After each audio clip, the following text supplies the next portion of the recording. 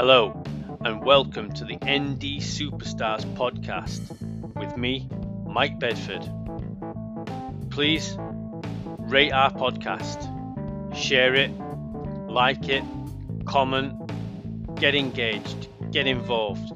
This is a conversation for anyone with any interest in the space of neurodiversity and neuroinclusion in the workspace. Thanks for listening, and I hope you enjoy the show.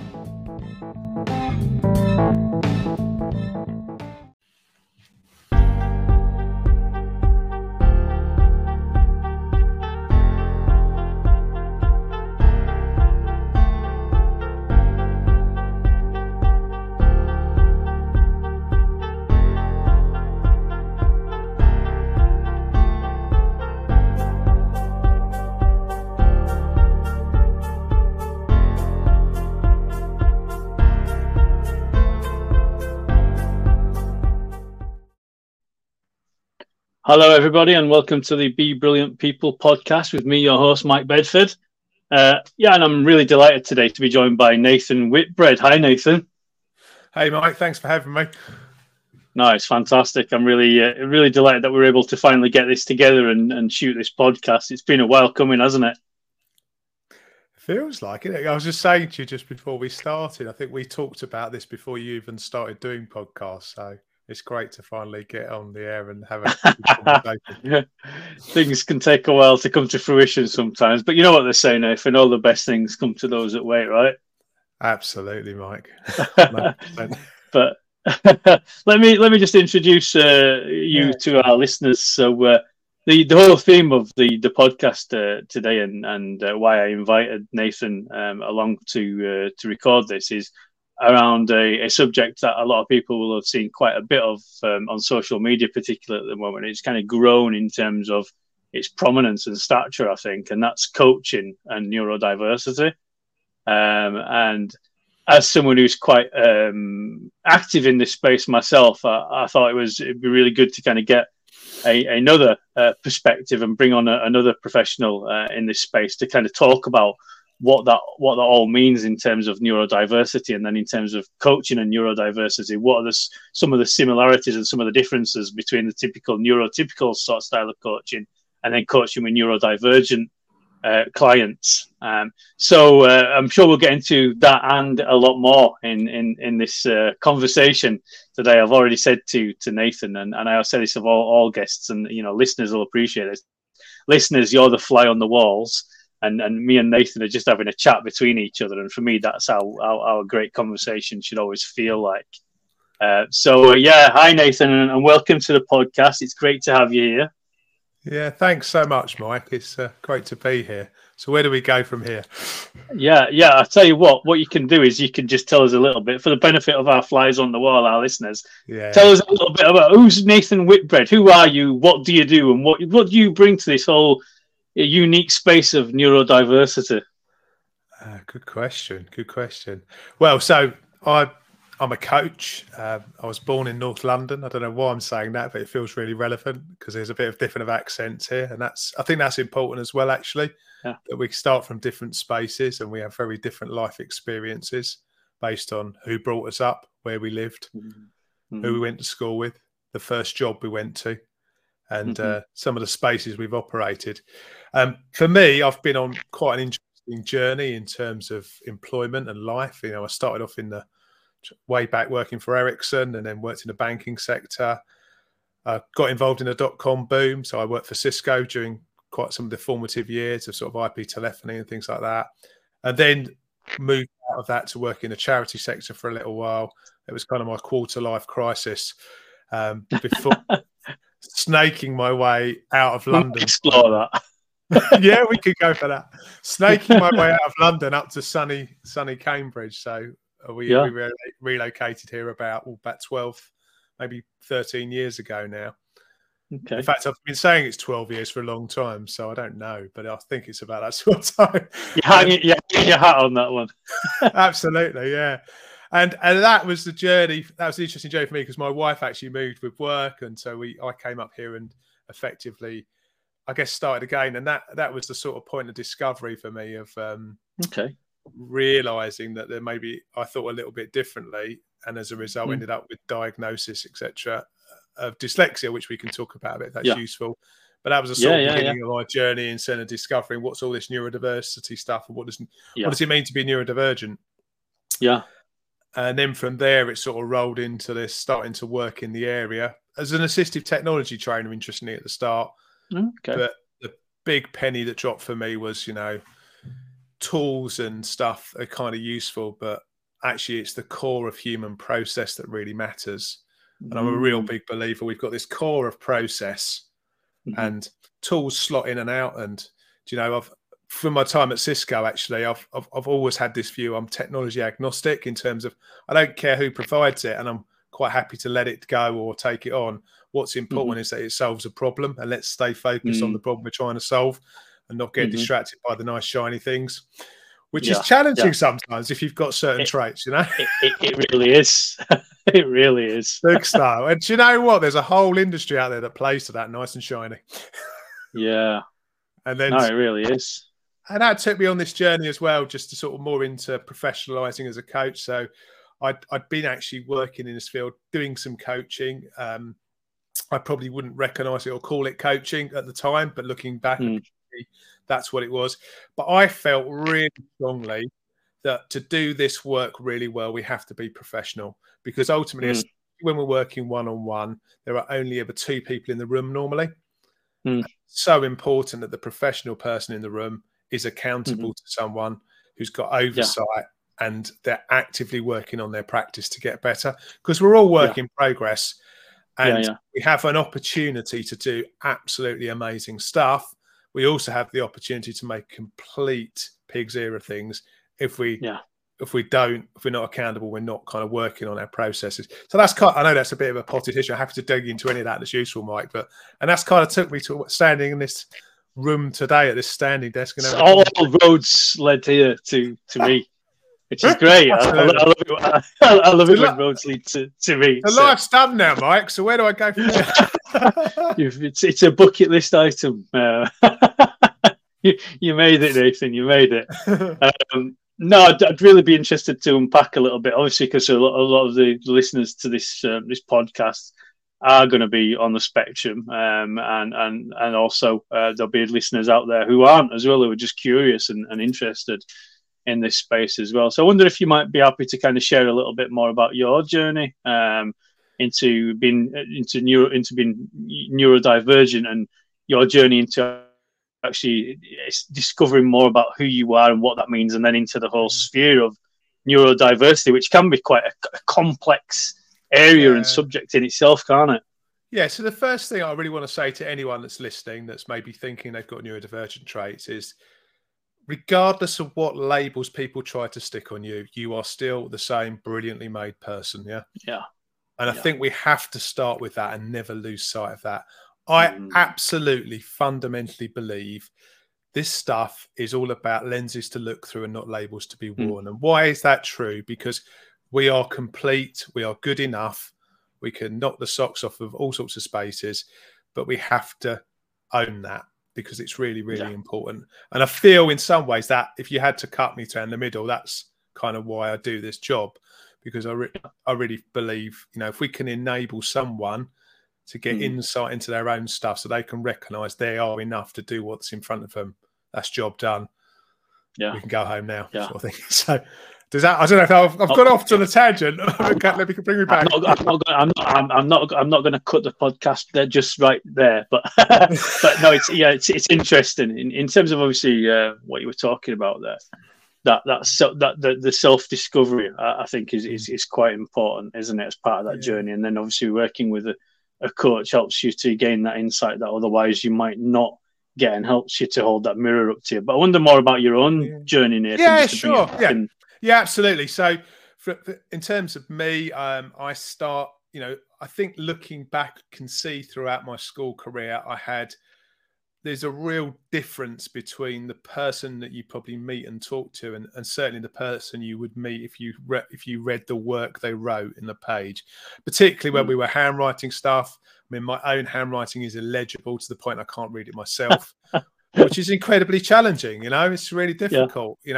I mean, I was smart enough to kind of blag it through GCSEs and completely crashed and burned at A level. I mean, I think I literally got, one G and two U's. And for someone that was predicted three Bs, you know, I sort of think back to this thing, well, how the hell did that happen?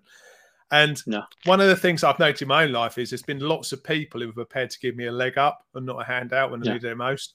So for me, at school, I'll never forget my head of sixth form turning around and saying, well, actually, do you know what? It's been a huge mistake, but actually I can get you into the University of Hatfield on a foundation year to do engineering. And I ended up, as a result of that, Mike, sort of going to the university I wanted to go to in the first place, which was Surrey down in Guildford, which was fantastic. But I didn't have any idea of what was going on at the time, which was really challenging.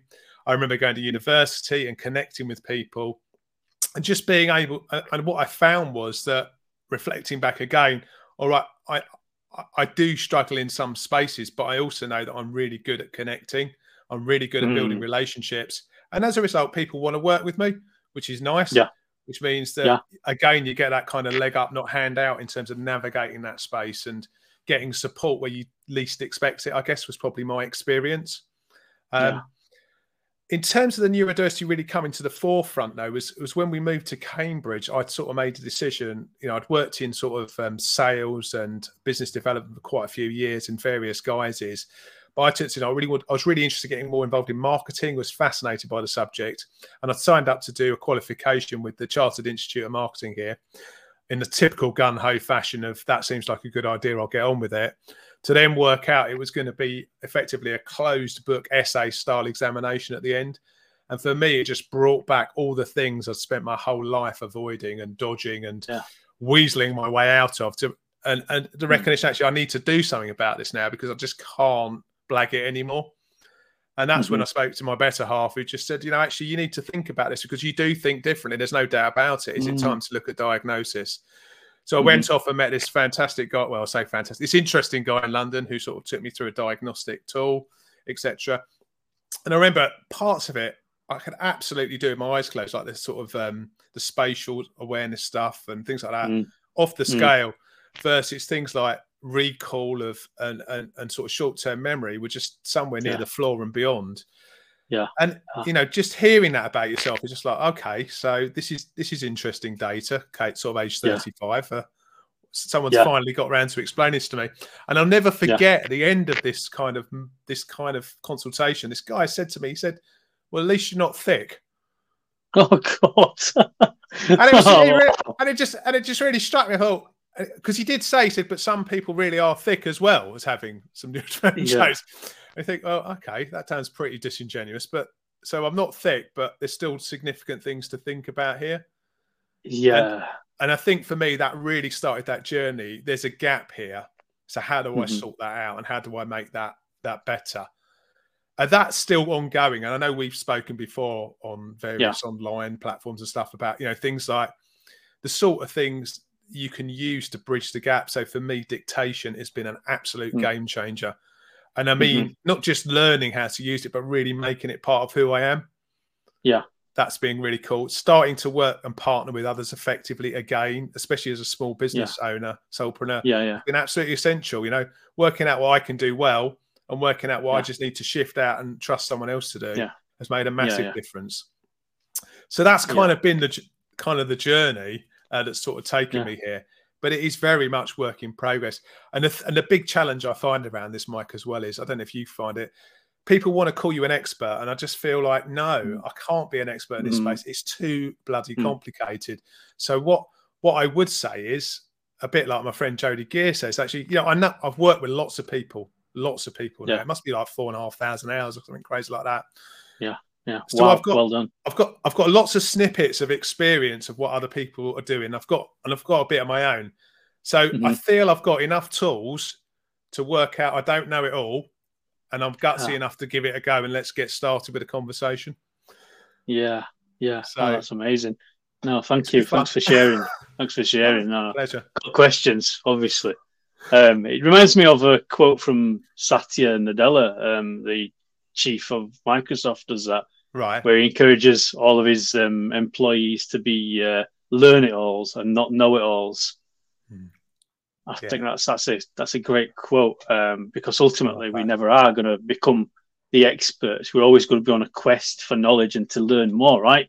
But just because I know a little bit about something doesn't make me an expert. I'm always going to be learning, and everybody, what I'm learning is more and more so is that every single person that you encounter in this space is completely unique and has their own experience and has their own journey, and there is no kind of typical look of what something should be, look, act, or feel like, right? Because it's just too big a spectrum for that to be the case. And I think the more that we learn about something, and I guess this can probably apply to a lot of things, the more you realize how much you don't know as well. I think that's probably some of my early reflections from really getting into this space as a professional. As well. I mean, thank you for sharing your story, Nathan, as well with us. I think, people listening to that, can probably resonate with some of that as well. And I wonder, when you received your diagnosis, then there's two-part questions, if it's all right to do it in two parts. Go for it. There's the kind of, how did it feel to receive that diagnosis? What was that feeling like? How could you describe that? And then the second question to that, I guess the follow-up question is, how important do you feel a diagnosis is in this space to a person? Okay. So, and how does it feel one is tricky, because I think there's grief there.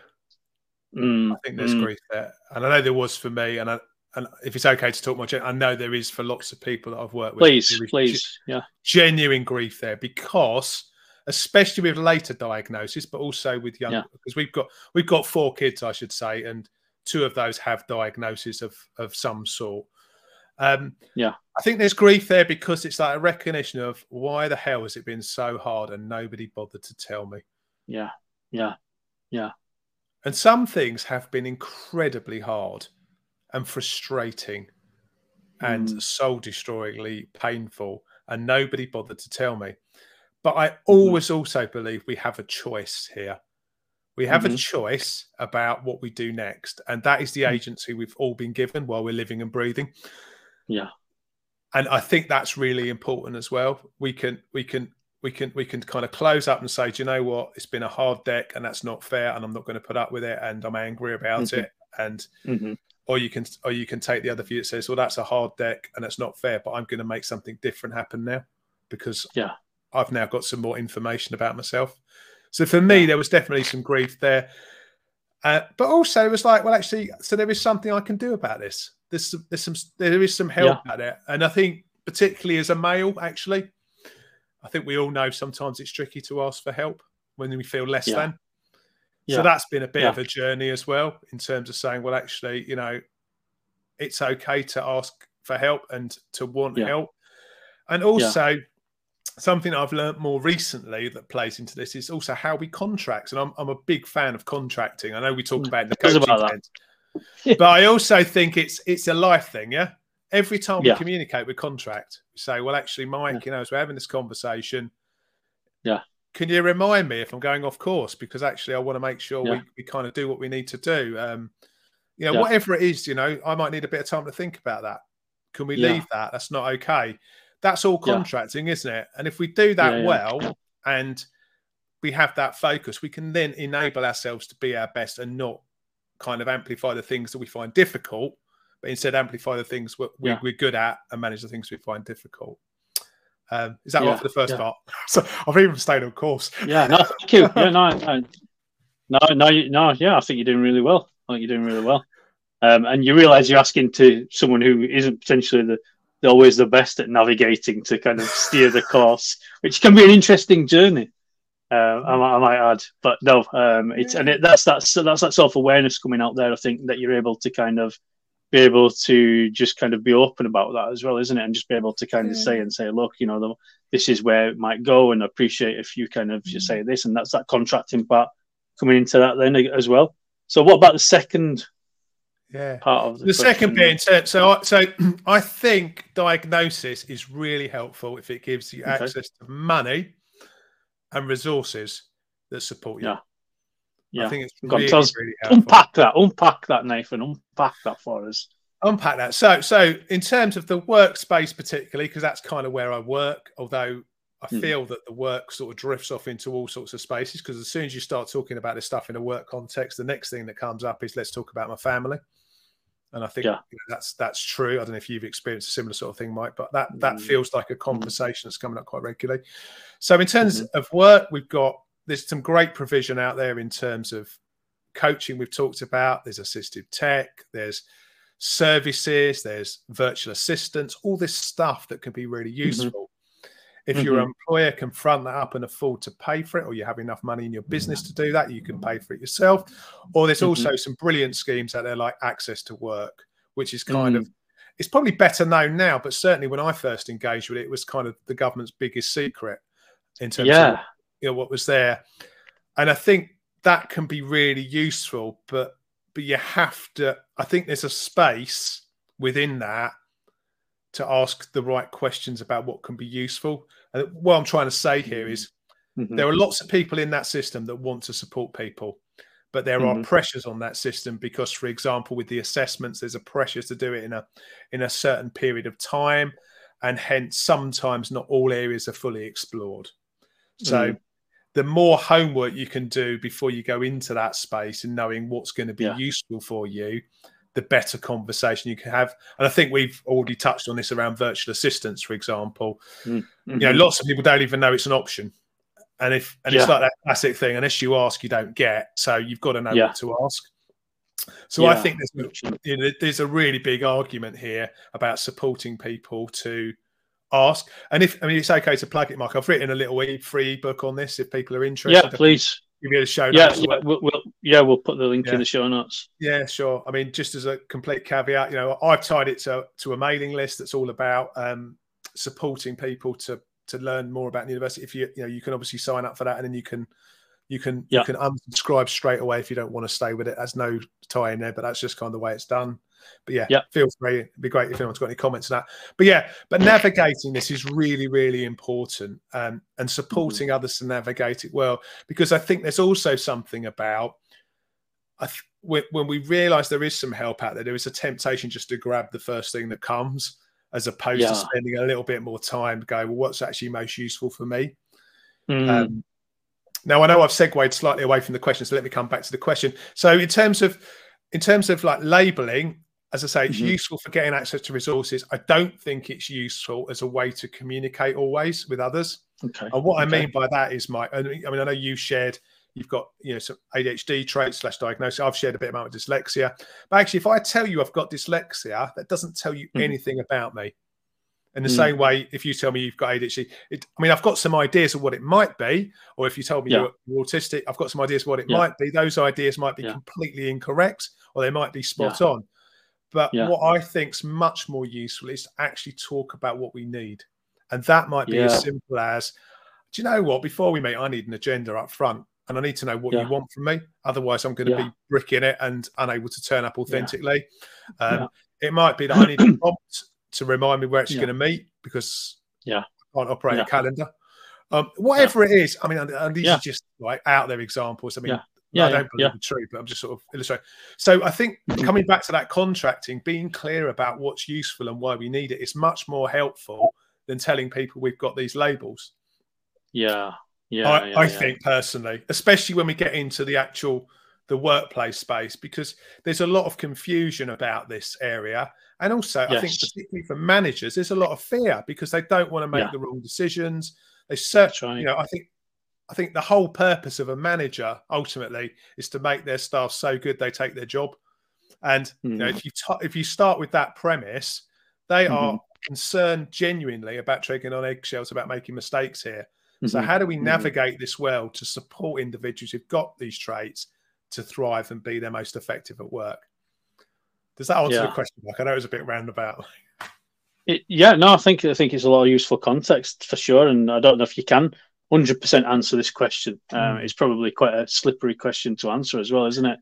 And people will have different views and contexts on this as well. So we're by no means saying what's right and wrong. We're just giving our kind of thoughts on this as well. And I think I picked up a great saying from on LinkedIn that I shared that I can't take credit for, but it's that labels belong on canned goods, not people, as well. And I think that's Like that, a great saying as well. Whilst like yourself, I can definitely see the value in a diagnostic label that doesn't for any moment discount anyone's lived experience in terms of if you don't have a diagnosis, or you don't indeed want to go or can't access or whatever it is, your experience is equally as valid as someone with a diagnosis, in my opinion. I think you're right. But yeah, I mean, this just this alone, I think we could have an entire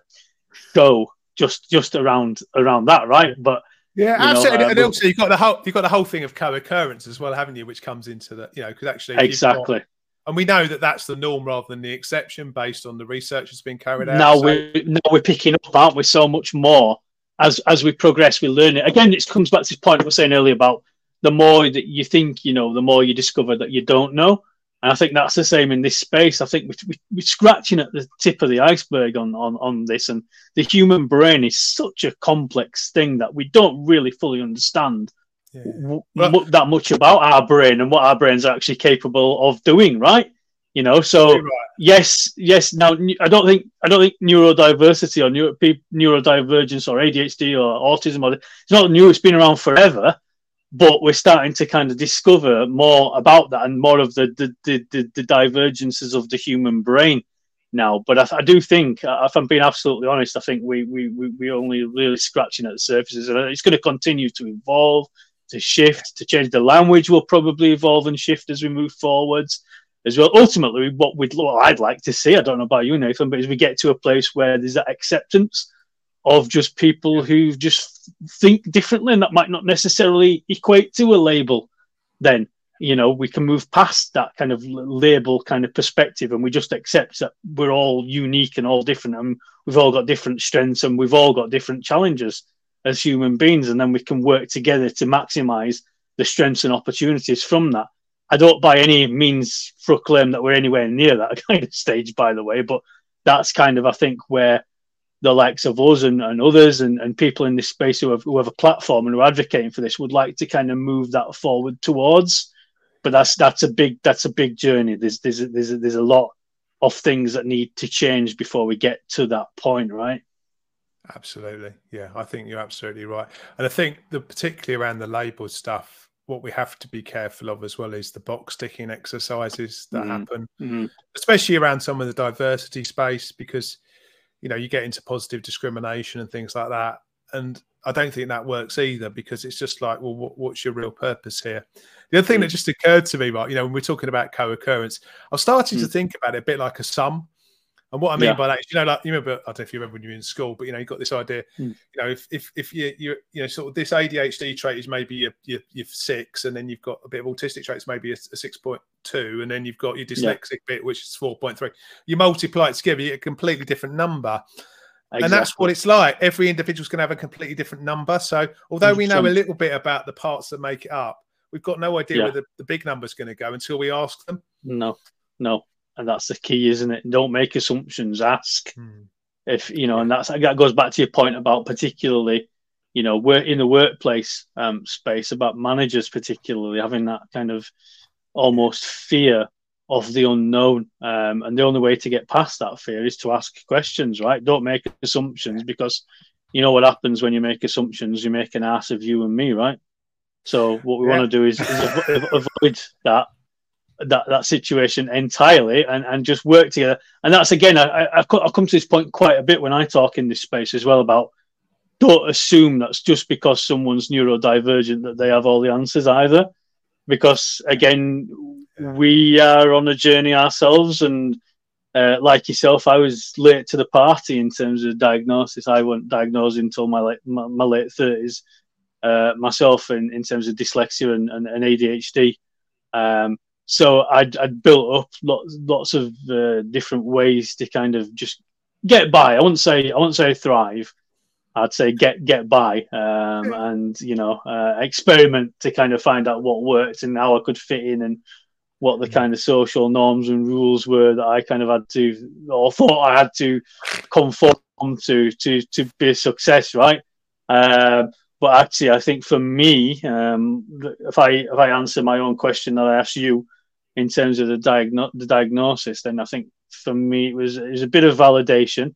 I don't think it was a party popper moment. Some people kind of say, you know, did it feel like you got a bit of a celebration or whatever afterwards? It was kind of, no, it wasn't one of those let's go have a little bit of a party type moments. It was a little bit kind of, well, finally some of that crap actually starts to make sense now and get that validity for actually I'm not really a failure, and you know a lot of the things that I gave myself a hard time for weren't really my fault. So it's that acceptance of that, and actually recognizing that out of this, you know, talking about accepting that you're in control of what happens next thing. Well, you know, I'm going to turn this ship around. I'm going to kind of turn it into a positive and utilize those strengths and go out there and make a difference. And that's kind of where my direction took me in terms of diagnosis.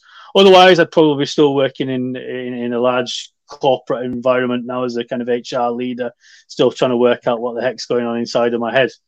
But I decided that, you know, actually, yeah, this is a better place to be. Well done, Mike.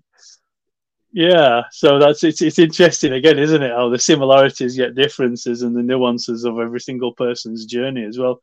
But yeah, it's a fascinating conversation, absolutely fascinating. But if you don't mind, I'm going to kind of do a bit of a change lanes slightly and kind of go into the coaching space now and try to kind of talk about coaching as well, because coaching is something that has come to, I'd say, prominence in terms of this space over the last few years, and we're seeing more and more people now start to kind of like brand themselves or launch themselves as coaches and this that, and the other, and we're seeing kind of much more, I guess, awareness and the reality that, you know, you talked about the different mechanisms that you can access through the likes of things like Access to Work, where you can access and work with a coach now, and that's a lot more readily available and accessible to not everybody, because I'm not saying Access to Work is accessible for everybody. It's not. It's clearly got issues and challenges that need to be worked around, but nevertheless, it is a system that's in place to support people. If again, like you said, you kind of do your homework and you lean on others and get the support you ask around and make sure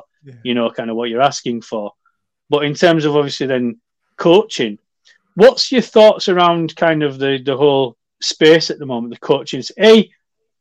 What the heck, how did you even get into becoming a coach?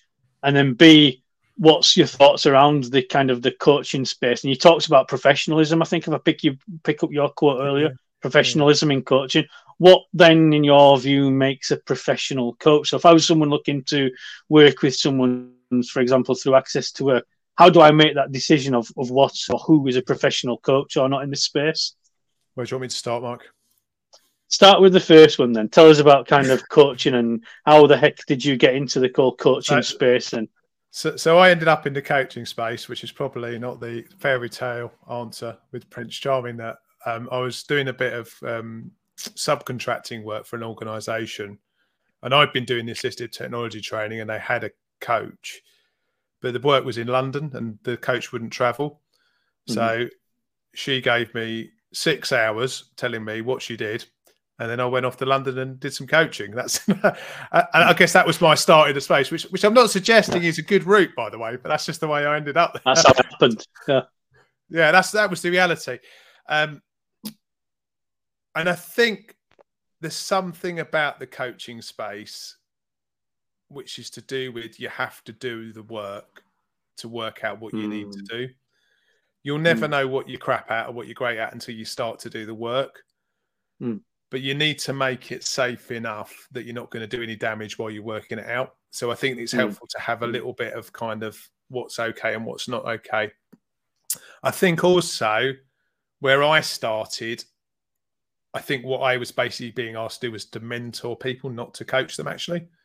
I was being asked to take tools and to take stuff and say, do you know what, Mike? I've got all these things. They're going to change your life. Let's talk through why they're going to be brilliant, and then you can work out how to use them. As opposed to, Mike, what's the question that's burning away at you at the moment that we need to have a conversation about so that we can work out together how you can move forward? Yes. So for me, that was the massive shift. The massive shift was because actually coaching is hard work, but I think lots of coaches make it far harder than it needs to be because they think it's on them and it's not. It's on the thinker to move it forwards. You're just there. Yeah.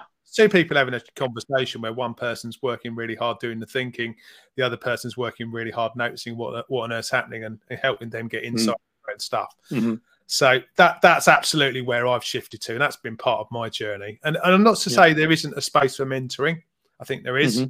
But I think if we're going to do that, as a friend of mine, Claire Pedrick, says, change hats with permission. Be super clear. 100%. You know, 100%.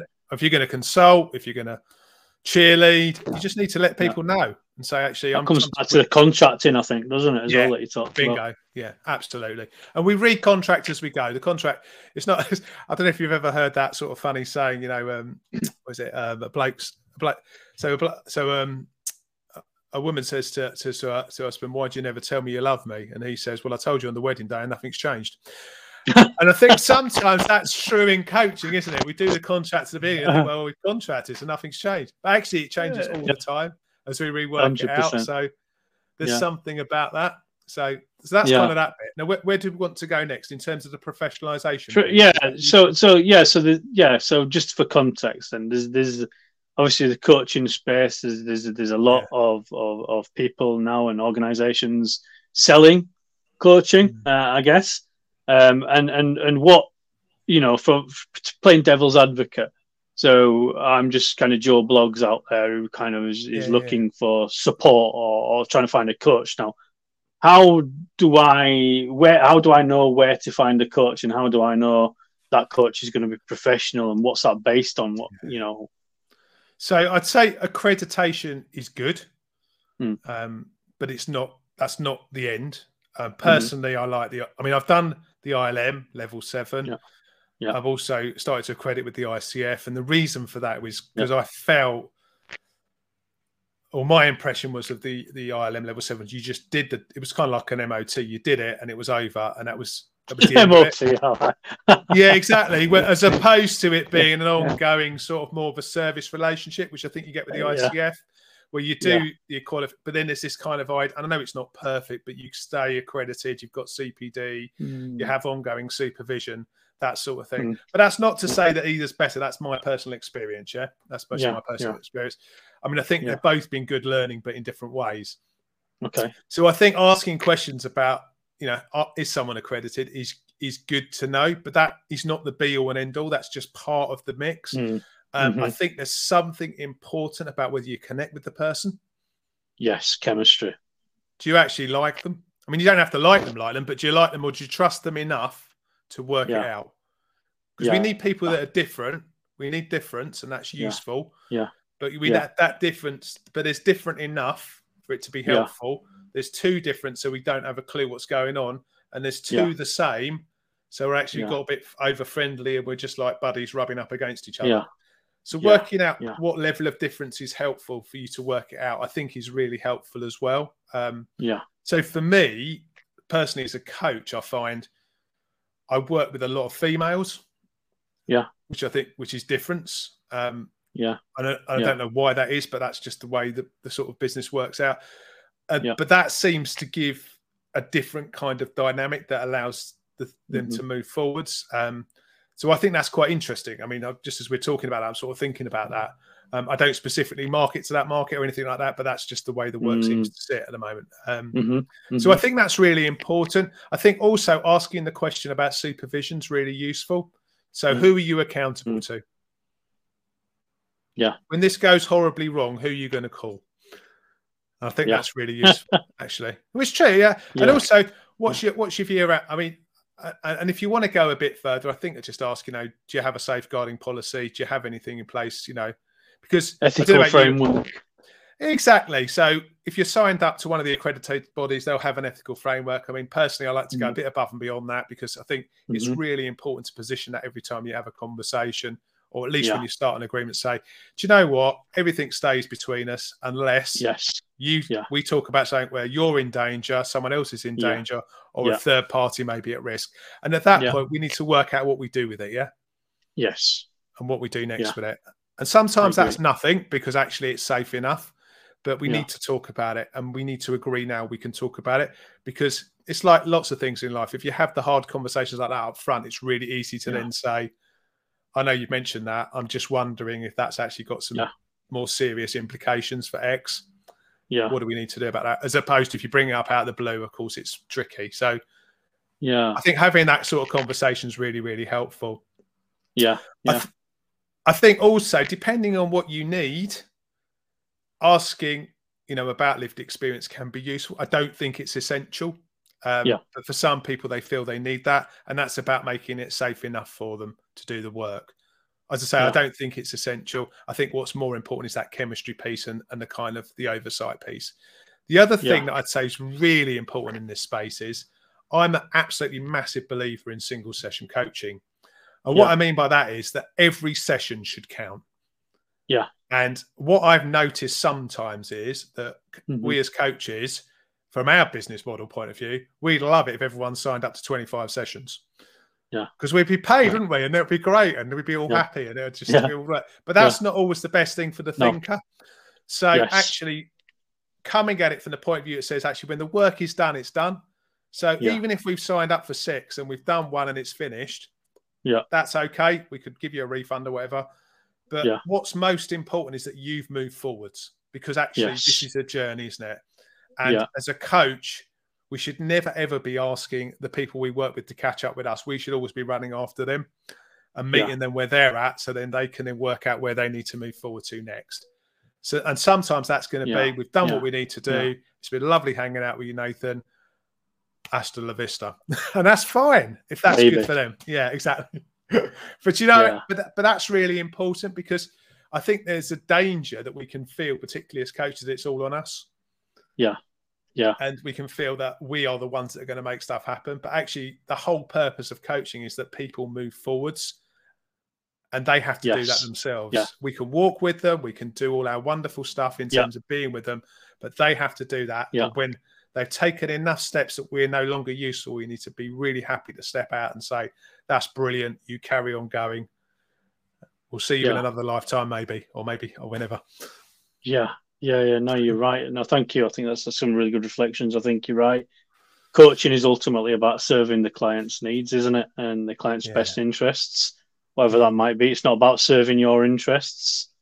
No, it's interesting. But I wonder what your thoughts are then in terms of, obviously, I heard some say that coaching's a little bit like the Wild West out there in terms of, finding a coach. Is that the lovely Judy Singer said that, didn't she?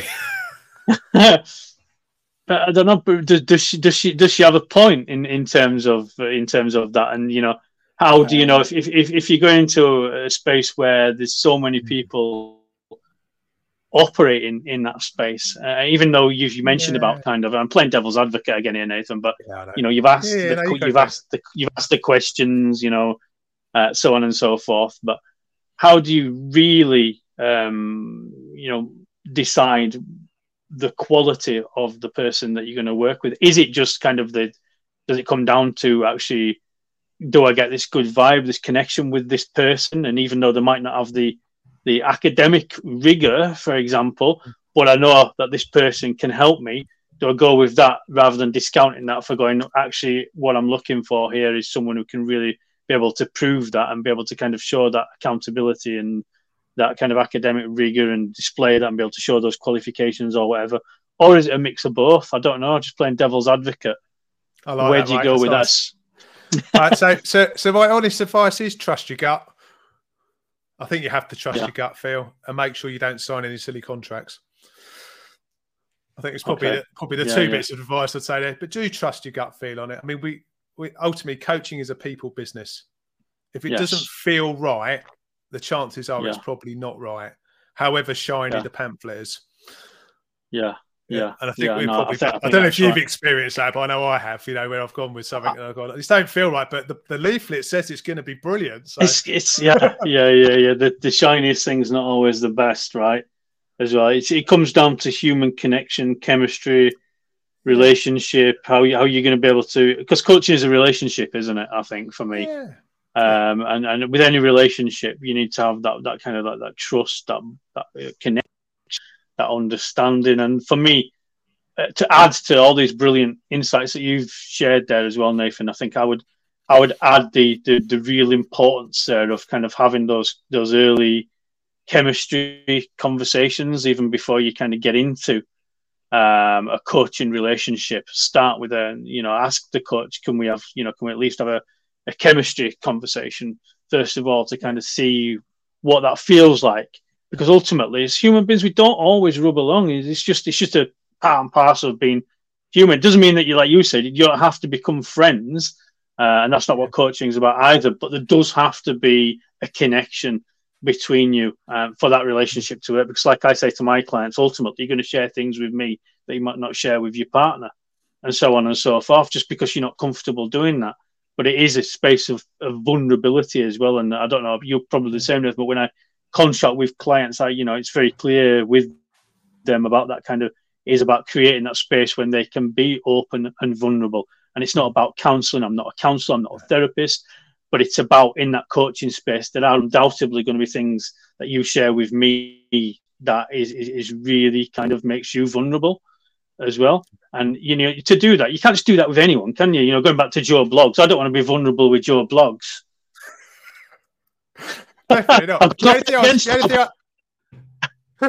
only thing I was going to say, Mike, was I think I do agree that it's, as I said, single session is key. Yeah, one session at a time. But what I would say is, I think what I found with the chemistry bit. Yeah, I think sometimes there's a point of connection. I get people need a point of connection, but that doesn't need to be a long conversation. That could be quite short and sweet, actually. Mm-hmm. But then I think the real test is do some work together. Do one session. Do one session. No ties. Let's do one session. Yeah. The coach knows why they're there, and they're being paid to be there. So guess what? They're bringing the best game. You know why you're there, and you know that that's it. And it's kind of like a first date. And if it works, brilliantly. And if it doesn't, so what?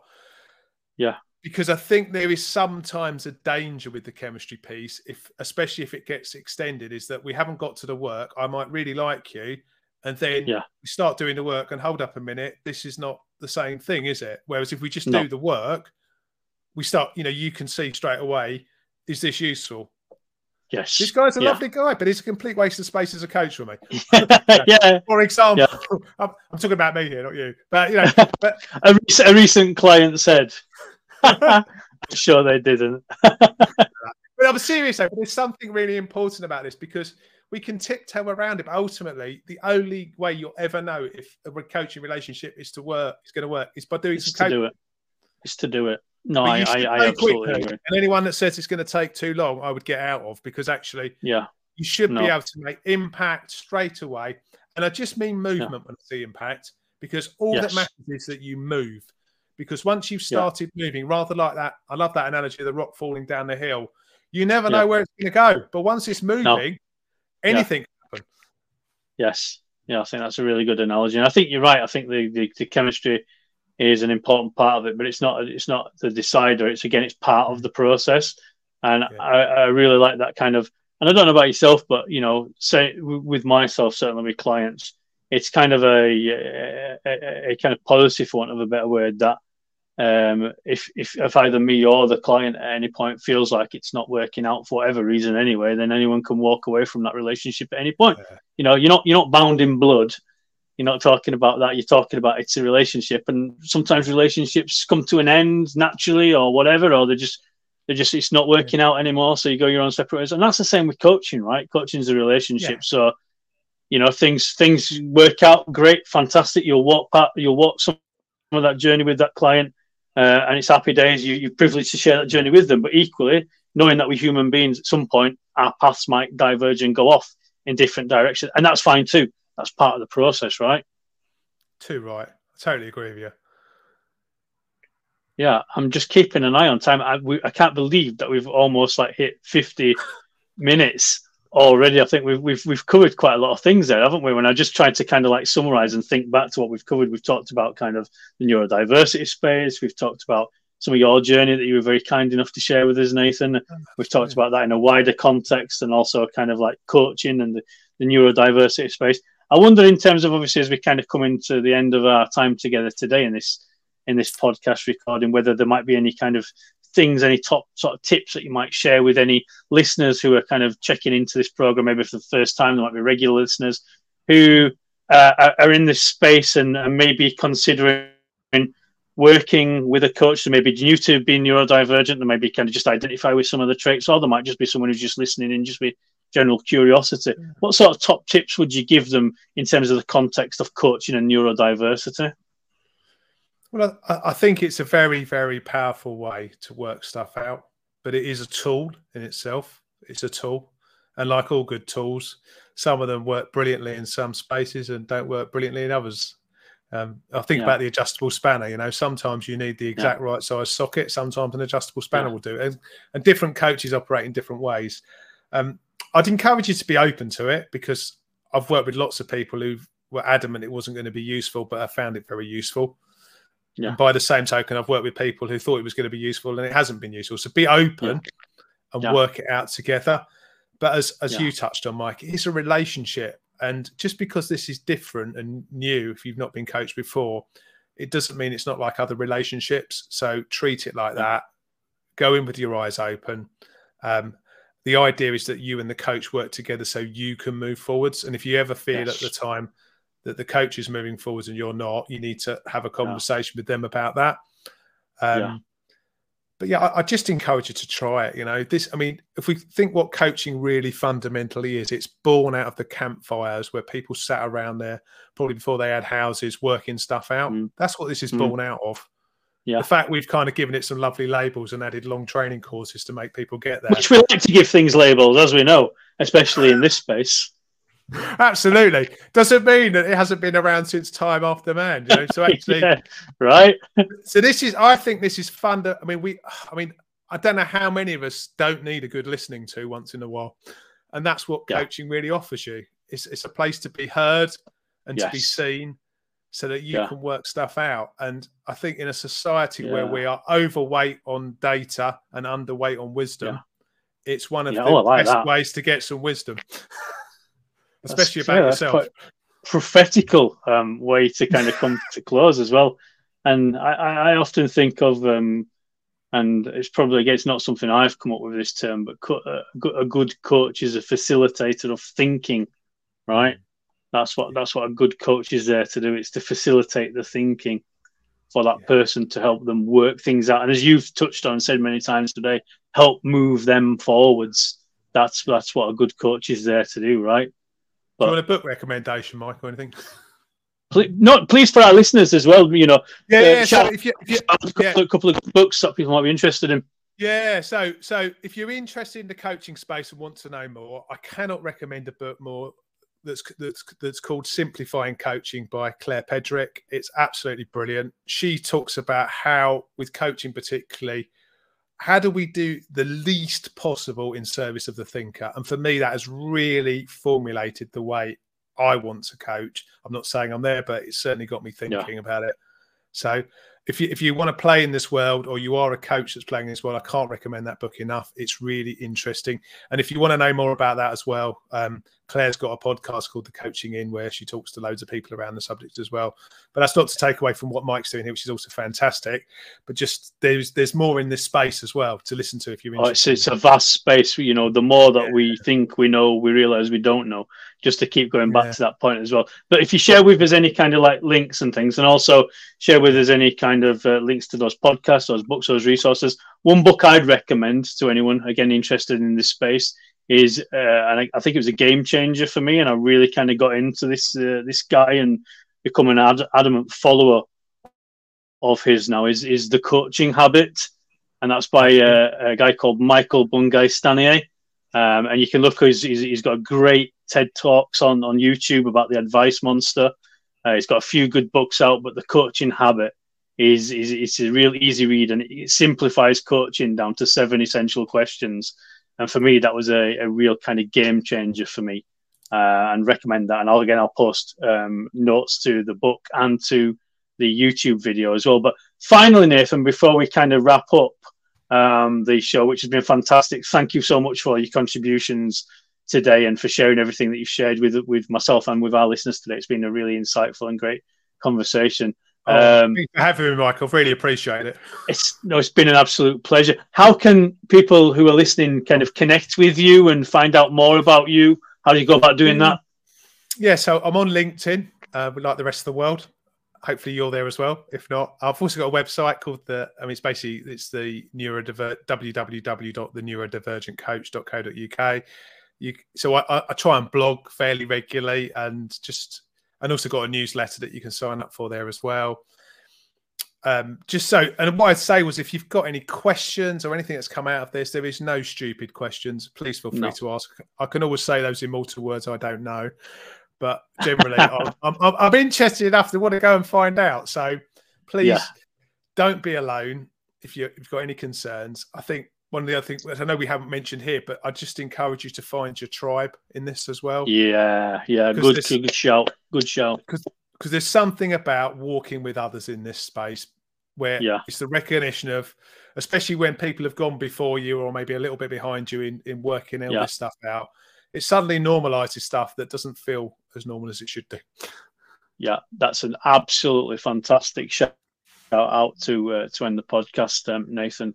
And once again, thank you so much for being our guest. And we'll endeavour to share all the links and resources in the post show notes as well. But finally, on behalf of myself and our listeners, thank you so much, Nathan. Nathan's a fantastic coach. I can't recommend him highly enough. He does fantastic work in this space. So I'd highly recommend him, and please feel free to contact him and share his details. And once again, thank you so much for listening, and see you on the next podcast. Take care and stay safe. Bye for now.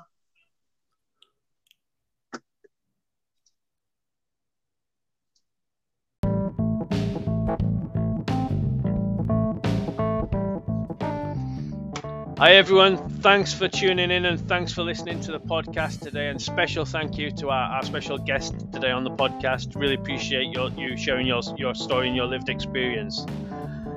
Listen, if you're enjoying the show, then please be sure to rate us on your podcast player of choice, because it really helps to kind of get our ratings up there and get out there to more listeners to the show. So please do rate us and share and subscribe to this podcast. If you'd like to find out more about what my business does and how I can help you as a leader and as an organization around neurodiversity in the workplace and building truly neuro-inclusive workplace cultures, then check out my website, www.bebrilliantpeople.com. There's lots of information on there, tools, resources, and how you can contact me. But that's it for now. Thanks for listening, and please join us again soon. Take care.